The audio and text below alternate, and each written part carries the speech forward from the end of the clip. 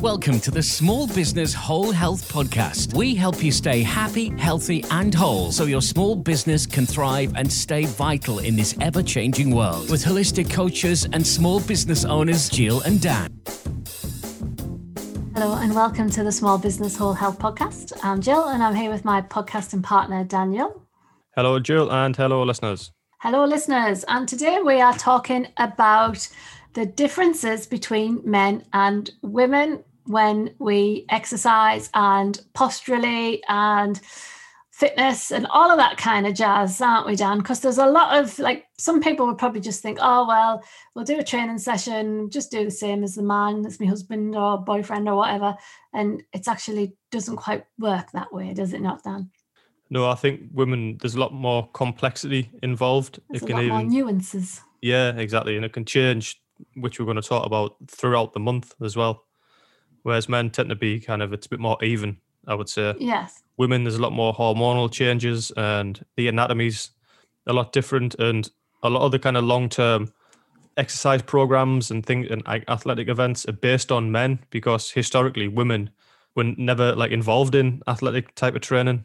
So it's just continued even up to this day. Obviously, women do compete and exercise a lot more now, but the training models are kind of still the same. But like you said, there's a lot of nuances and it should be done a little bit differently. So we're going to break down what the differences are. Yeah, I always remember Paul Chek saying that men are like dump trucks and women are like Lamborghinis. And we've got a lot more nuances and things that we need to think about and considerations and all of that kind of stuff. It's quite interesting when you actually think about it. A lot of those programs that you were talking about there come from the 1970s, the Eastern Bloc country training, the weightlifting programs, like how to build strength, all in men. And that whole regime of you train hard for 3 weeks, then you have a week off. That's also for men because women, we have different cycles and different times of the month. So you could have, I know some football teams are starting to do it now, women football teams, where they all have different training schedules to combine with their menstrual cycle, really. So it's quite interesting, because if you do tap into your menstrual cycle, you can actually enhance your performance a lot more if you know what you're doing. We were just talking off air about that as well. If you just struggle through it and you think you should be able to expect the same levels of performance at different times in the menstrual cycle, it's probably going to lead to a lot of mental frustration as well. Yeah. Whereas if you listen to your body and you knew what was coming, what to expect, and then program what you're going to do accordingly, you can then maximize your time spent training. Exactly. So shall we go through it a little bit? Yeah. I'll talk about it, obviously. Yeah, I could talk about it, but it wouldn't make any sense. I'd be totally just bluffing me way through it. So I'll just talk about, say, the average women's menstrual cycle, which would be like a 30-day cycle. Of course, not all women have 30-day cycles, but let's just say that they do for the purposes of me talking about it. So day 1 would be the first day of your period. So that's when your hormones have all dropped to their lowest levels. And then that's when you start your period, because that's telling the uterus that there's no baby there, so shed everything. So your period lasts for about 3 days. So people think, oh, I can't train when I'm on my period, but you actually can and you should. Now, your joints are lax at this moment in time, so it's not good to do jumpy kind of HIIT training or plyometric kind of training, because your joints are a problem. But you should be lifting heavy. If you're going to lift heavy any time of the month, now's the time to lift during your period, because you're more like a man. I know that sounds really weird, but your hormones are at the lowest point and you're more like a man at that point. So you'll probably be able to lift heavier and you'll probably be able to really go and get some personal bests. In fact, Paula Radcliffe broke a world record when she was on her period. So quite interesting. So then after 3 days, whatever, then your hormones start to rise to day 15, which is the day of ovulation, of that 30-day cycle. So as your hormones are rising and things are happening, there's other hormones happening that are telling the follicle stimulating hormone and luteinizing hormone to tell your body to release an egg. That happens at ovulation. And then when you get to ovulation, some women can feel like crap, others get migrainey, because that's when your hormones are right at the peak. So around day 15 is where everything started to rise. So you're good for weightlifting during that period. And then after ovulation, your hormones start to drop. And a lot of women can feel that drop quite significantly. Like they'll just feel tired. It's about week 3 of your 4-week period, let's say. So during that week, you really want to be thinking about doing more kind of mind-body stuff, like breathing exercises, zone exercises, Pilates, yoga. That's the week to do that. Week 4, your hormones peak a little bit again. They start to go up again, they drop, and then they start to go up a little bit. So you might feel okay. So you can do your regular training, whatever that is, and then they'll drop again, ready for starting your period again. So first half of the month, you should be weightlifting. And if you really want to maximize your performance, weightlifting, doing all the heavy stuff. Second half of the month, do your more mind, body, inward stuff. So first half of the month, outward. Second half of the month, inward. That was a very concise explanation. I've learned a lot. There you go, Dan. Surely it must, as well, like going through at certain points of the menstrual cycle, there's more of an emotional kind of stimulus as well. So I can imagine if you're trying to lift heavy, but you're also kind of quite highly emotionally strung, imagine it being frustrating as well.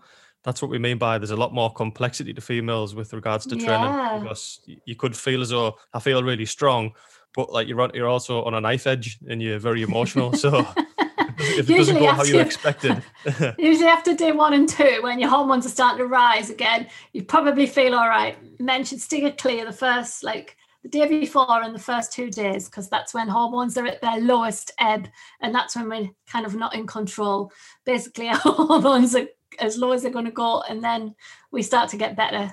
And then towards ovulation, it could go either way. You can feel great because they're at the highest point, or it can be like too much and you just feel really crappy. So it's the toss of a coin. As a man, I would take the cautious road and just stay away anyway. Just be cautious the whole of the month, to be fair. Yeah, fair enough.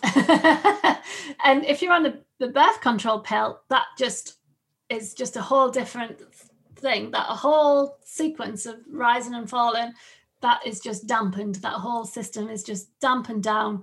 So you don't really have any of that kind of, this is when you should be strength training, this is when you should be working in kind of stuff. It's just a flat line, basically, all the way through. So you can do what you want, really. Yeah, and seems well like your listeners have probably realised that now nearly all of these things, whether it be hormonal or whether it be physiological, it's because women are designed genetically for childbirth, which is obviously massively different to men, and it's very traumatic. So a lot of the things like that joint laxity, we're going to speak about like kind of wider hips, and obviously the hormonal cycle, it's all built on childbirth.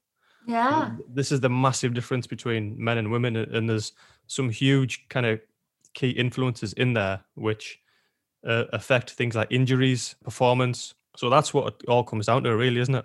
Yeah, absolutely. And, like our hormonal system is so finely balanced that you can easily go either way and push yourself over the edge. And because you're like, we're talking about the survival hormones are at the top because they're what you need to survive and your body will prioritize them. Your sex hormones are kind of underneath the survival hormones. Then there's the immune system and all that kind of the hormones for that, and then it's the sex hormones. So we're kind of at the bottom of the pile for the sex hormones. So if you haven't got the top of the tree right, the bottom of the tree doesn't get right either. It's that hierarchy, isn't it? Yeah. So with regards to women who are particularly into a lot of kind of strength training, athletic training, and they're trying to get the body fat percentage right down, they have to be careful, because if the body fat percentage gets too low, then it's going to compromise the fertility. If you're like an Olympic athlete, then when you're in your peak, probably like in your mid to late 20s, you're probably not thinking about having a baby. It does happen. Jessica Ennis, she had a baby and then came back and won gold, I think, didn't she? Yeah. But really, those two goals are kind of at the opposite ends of the spectrum, aren't they?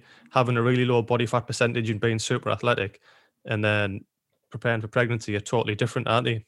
So yeah, just be careful if you're really training hard and your body fat percentage gets too low. I think it's below 13% on average. Then you start to get some compromises in fertility. So that's kind of something to look out for, because women have a naturally higher body fat percentage anyway. Yeah. It's called Red S.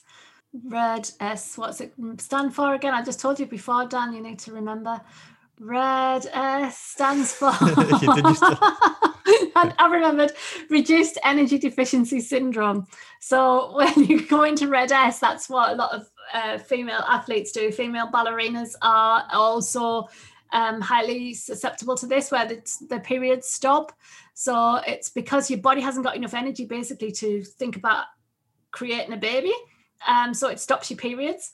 And I think it's Paul Check. I'm never sure about this, but it always sounds really sensible to me that your body carries enough fat for 9 months so that you can have a baby, basically. So you can grow a baby. And basically, once you're pregnant, nobody cares about you anymore. It's like your baby's like a parasite. It's taking everything out of you.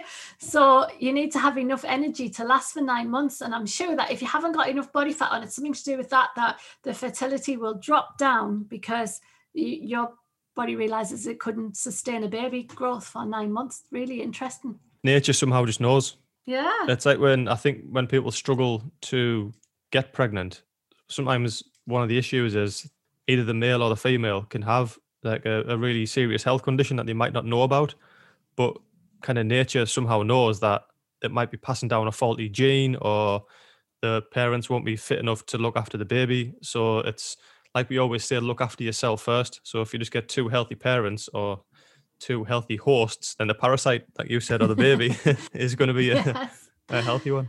Yeah.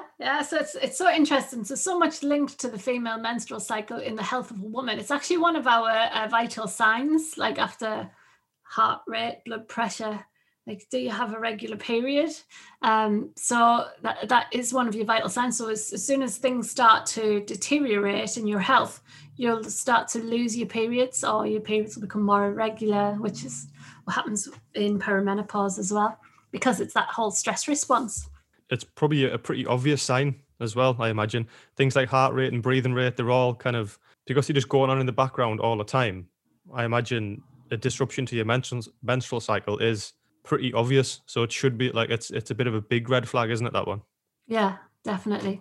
Okay, so lots of things linked actually in the female health and anatomy to having babies that then spills out into the rest of the world.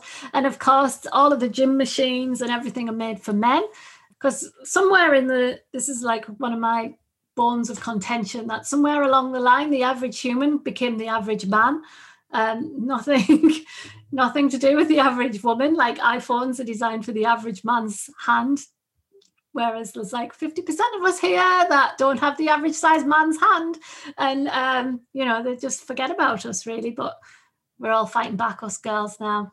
I must admit, I have got an iPhone Plus, and even that's far too big for my hand. It's more like a tablet.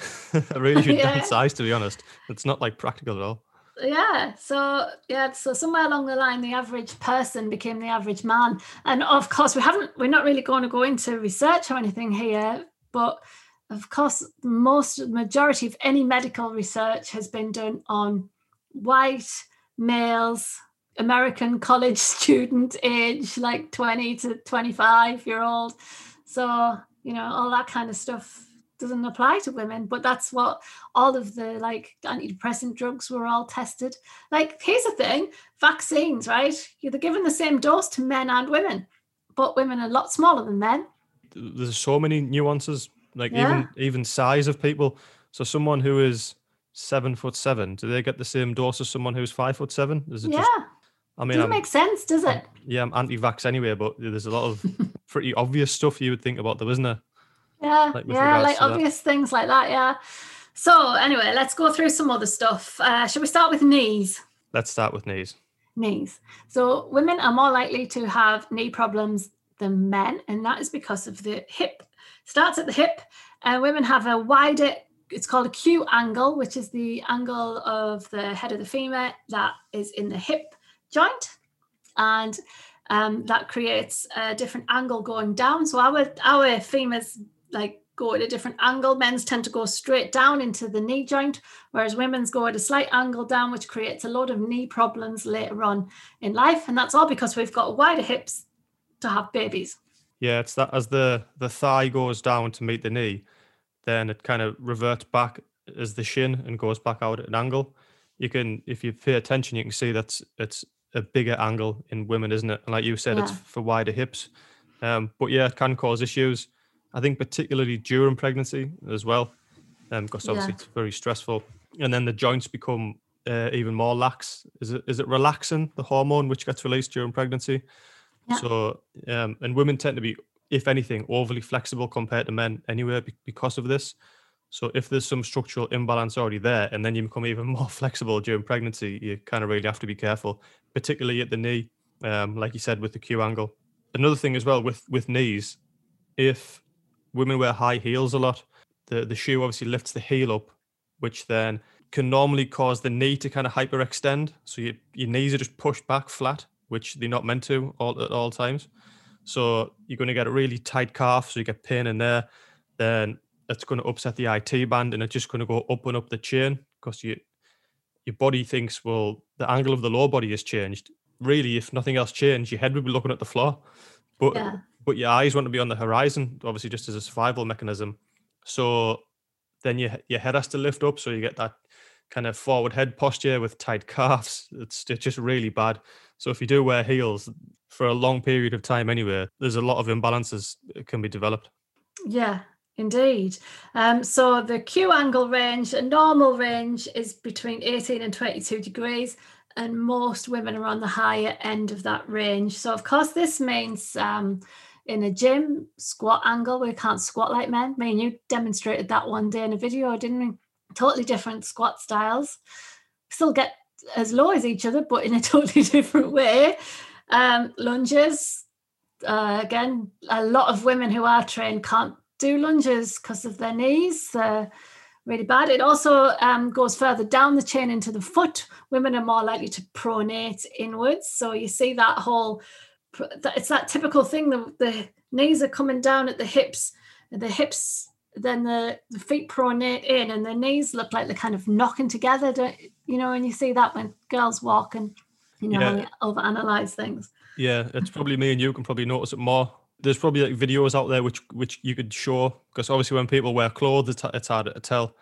But we see people exercising and doing movements, and you can tell kind of there, can't you?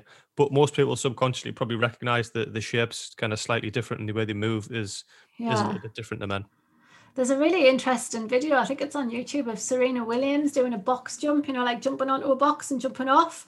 And obviously Serena Williams is one of the greatest athletes, but you can see her knees come in together, and it's never stopped her from doing anything, but even she's got that whole knee area weakness. So if Serena's got it, the rest of us haven't got much chance, have we?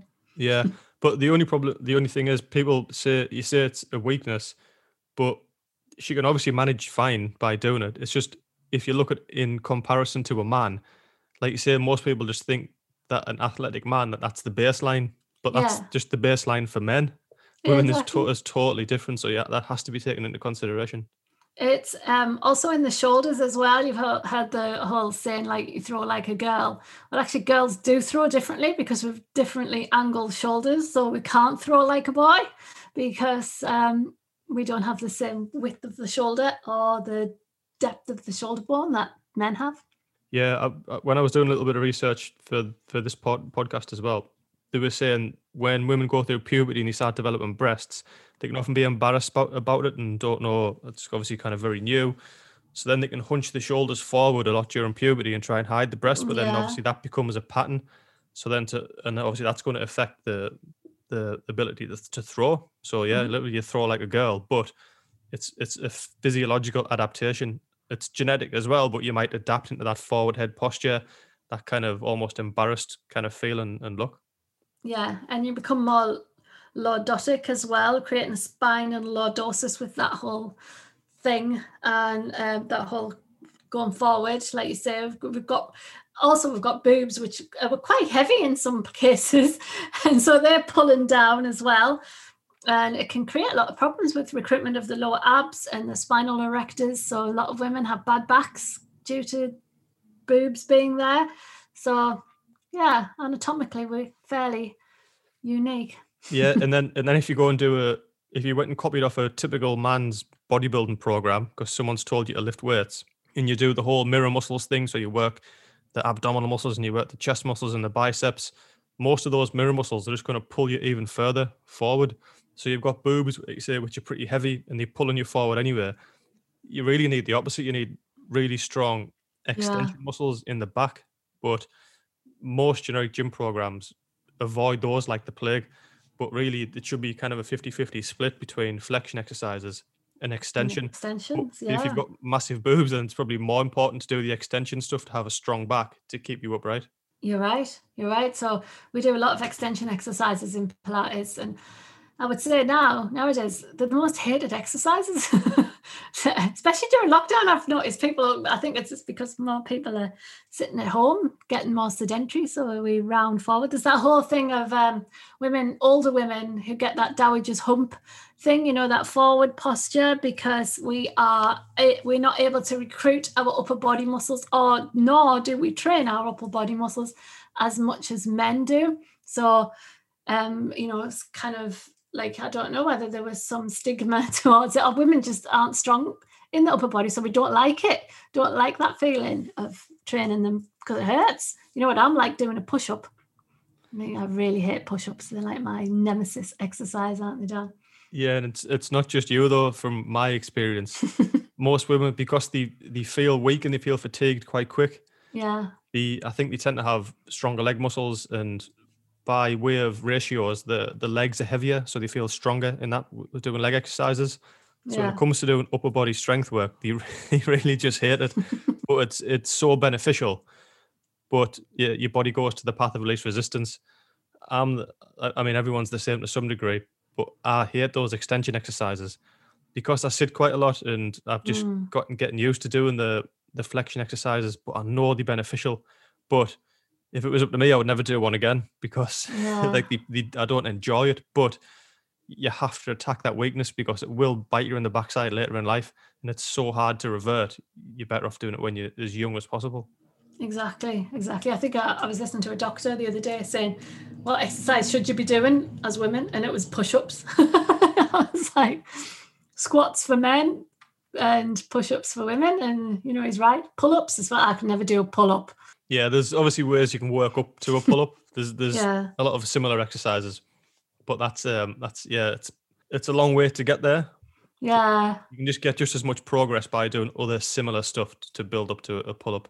Yeah. And like you say, women tend to be more bendy, and I'm quite bendy. So when you are naturally bendy, it's actually harder to strength train because your muscles have to stabilize more. So there's more recruitment in the stabilization rather than the actual oomph of the whatever exercise you're doing. So it's quite interesting that, because I always thought, why can't I lift heavier? And then I realized that, I'm actually quite bendy. So that's my excuse anyway, Dan, and I'm sticking to it. No, it's a massive consideration, isn't it? But I think because women say they have that more lax joints, and then men tend to be kind of stronger, I find there should be more. I think men could use a little bit of the female side, and females could use a little bit of the strength side. I think the pendulum swung too much for each. So if they could just mix and match a little bit, I think if women became a little bit stronger, that would improve the posture, it would improve other health benefits as well. And if men became a little more flexible, it would improve their strength training overall, because you still need the flexibility. And I tend to just go to the extremes, don't we? Yeah, I know. And when I get men in my classes, I love getting men in my classes because I think Pilates is one of the most beneficial things that men can do. And they love it when we're doing like planks or like push-ups and stuff, because they can like do those and they're dead good.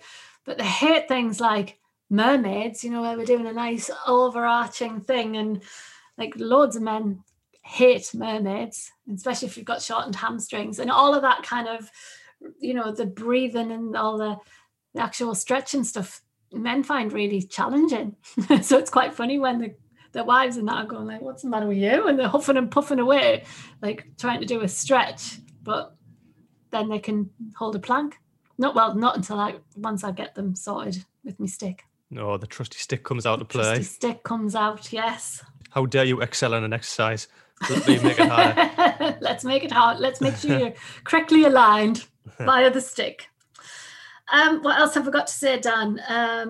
Men have roughly 50% more type 2 fibers, muscle fibers than women, which are the ones that build strength. Yeah, this comes into the same category as when women think that they're going to get bulky and massively muscular when they lift weights or do resistance training, which me and you both know, but we've said many times, this just isn't true, is it? They don't have as many of those fast twitch muscle fibers, and men have 10 times as much testosterone as women, which is primarily the hormone that builds that muscle. So women, fear not. You can actually build this nice lean muscle. You can even lose weight, change to a more attractive looking body shape. But just because you have more muscle doesn't mean you're like this bulky bodybuilder. It's just, I think sometimes women, once they start doing any strength training, it's the fact that it might be the first time they've like seen any muscular definition in the arms or the shoulders, and it just scares them a little bit, I think. They might think they're looking bigger and bulkier, but they might actually weigh less. They might actually look leaner. But I think just being able to see the muscles can often scare people a little bit. But I don't know about you, but it just seems to never go away, that. I think it might have changed a little bit, but that stigma is it's always there, isn't it? Yeah, I think you're right. Like, people go, oh, my thighs are getting bigger. I can't fit into my skinny jeans anymore. It's actually, no, you're getting a really good shape in your legs. That's why you can't fit into your skinny jeans anymore. It's not because I think people think they're getting bigger, that equals fatter. But it doesn't. Yeah, I think women look at numbers a lot more than men, like measurements and numbers and scales. And scales. It can be, well, it becomes a bad thing for most of the time, because like you say, the numbers tell you one story, but really you feel better than ever. It should be how you feel. Exactly. You know, whereas men obviously suffer a little bit with it, but men are more just kind of, they go to the gym, they feel good, and they don't worry about the weight as much. I mean, obviously some do, but women, it's like they can analyze everything. The scales say this, but I've had this many grams of this. It's just, how do you feel? Did that strength session feel good? Do you feel good about yourself? You know, it should come down to feeling a lot more, but women are a lot more emotionally kind of tapped in. So there's that to take into account as well. Yeah. And here's the thing. Men, like if me and Stephen say, go on and decide that we need to lose a bit of weight, and we cut back on certain things, you know, alcohol, chocolate, that kind of stuff, he'll lose weight like 10 times quicker than me. It really annoys us. So does that mean you both have to give up on the diet? Yeah. No, it's just like, it's so annoying, isn't it, that men can do this thing where they like exercise and eat healthily for like 2 weeks, and then suddenly they're back to their original weight that they wanted to be. Women, we have to and it's because of our hormones and our fat storing devices, whereas men have fat burning devices. It's really annoying. Us girls have to work much harder to lose a similar percentage of body fat than men do. And it's all down to us having babies. Like I said before, it's that whole storage of the fat cells to prolong 9 months, not 7, 9 months of baby, whether you like it or not.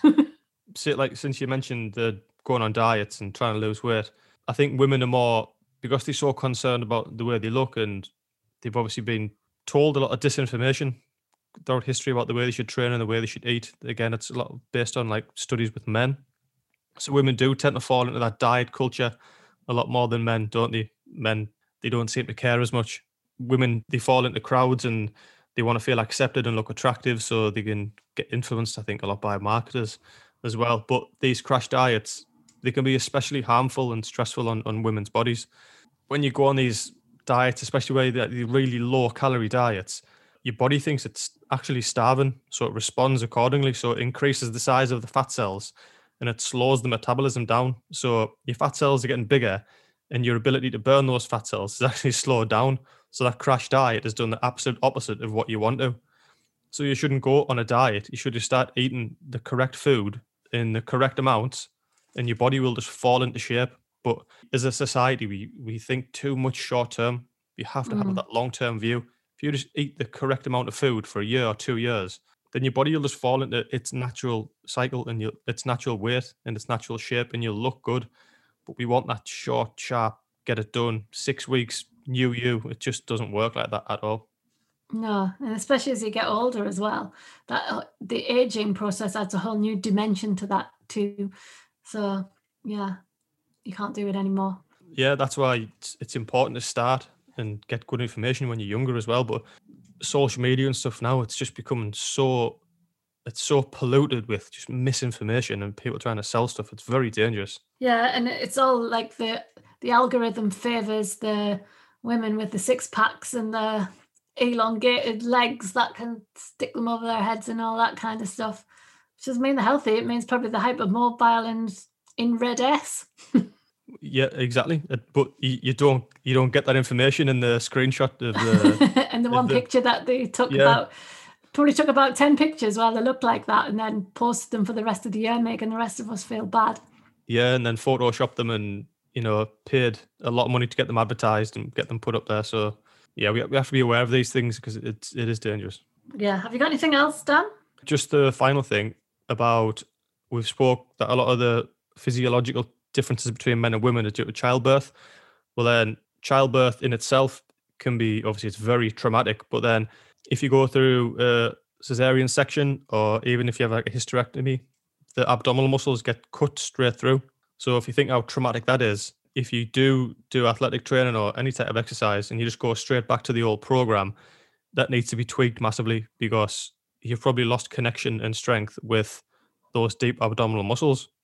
So the first step back should be to get the strength and coordination back there, because we've done an episode about the core that all movement starts there and then emanates out. So if you have no feeling or strength in your core and you're going to rely too much on the extremities to do these big movements, it's a lot on the spine, so your chances of injury goes up. So always seek to re-establish strength and control in the core, especially if you've had a C-section or a hysterectomy, something that men luckily don't go through. I mean, some men unfortunately have operations where their abdominals are cut, but a C-section is very common in women, and hysterectomies are as well. So it's a big thing to consider. Yeah, indeed. Do you know they tip you upside down now to do a hysterectomy? And a robot does it now. It's bizarre. And they cut two holes out. Yeah, they put 2 holes either side of your hips, and then it's like a very odd. Yeah, so there's lots of a hysterectomy is a whole different thing as well, especially if you get your ovaries removed and get put into surgical menopause. That's a whole different ball game as well. That's a whole different podcast. It's a whole different podcast, that one. Yeah. So you're right. You need to be watching out for those cuts and things that they do to you, the surgeons, and stitch you back up, because they're probably cutting through some pretty important muscles that I know a lot of people who've had cesareans, and they get lots of tingling, like nerve damage kind of thing around that area, especially if you start working into it. So it's good if you have had a cesarean to come and see me or somebody who knows what they're doing to try and get all that sensation back, rather than just leaving it. Yeah, I must admit, when I first started training with the Czech Institute, that was some of the most interesting stuff, because I was still quite young and I didn't really know a lot about that anyway. And then showing you some of the techniques, how to get the inner abdominal wall and things to start working again.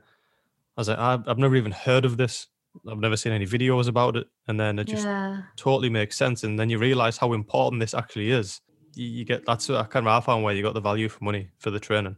Yeah, absolutely. So there's a lot of anatomical differences. We can't train. Oh, here's my final point, Dan, is post-exercise recovery. Men, that whole MetFit thing was like, you can burn calories like for 24 hours after you've done this half an hour workout. Men, yes. Women, no. 3 hours max. So everyone who was sitting there eating their cakes thinking, yes, I'm sitting on the sofa burning my calories because I did my HIIT workout. Sorry to break it to you, but that was just heading straight to your hips. Yeah, and if you were sitting on the couch eating cake, you probably haven't got the right mindset anyway. You should be getting a post-exercise recovery meal of protein, and we've obviously done an episode about fat. These things are really important. So again, women in this diet culture, don't just go eating salads and green shakes. I know you're a bit of a carnivore. Jill. So you need protein, and you need Protein. obviously animal fats come in that protein, but protein and fat, do not neglect them, because muscles and hormones and everything, that's the fuel. Skin, hair, nails, all of that stuff require fat. Fat and protein. Fat and protein, indeed. And as women get older, we need more leucine. Leucine. I'm going to start singing there. From Dolly Parton. And leucine is a amino acid that we need to build muscle more. And it's usually found in animal protein. I've gone on a bit of a carnivore diet of late. Not 100% carnivore, but just more kind of in touch with our primal. Here's something for you, which I found out recently. This is just a hypothesis, a bit of a theory I heard from someone. But we eat like a lot of vegetables now. We do eat meat still, but ancestrally speaking, our kind of primates and where we come to as humans, even like actual humans, when they would kill an animal, they would eat the organs first, the heart, the kidneys, the liver. We kind of know this anyway, but we don't do that today, do we? We eat a lot of muscle meat. Mm-hmm.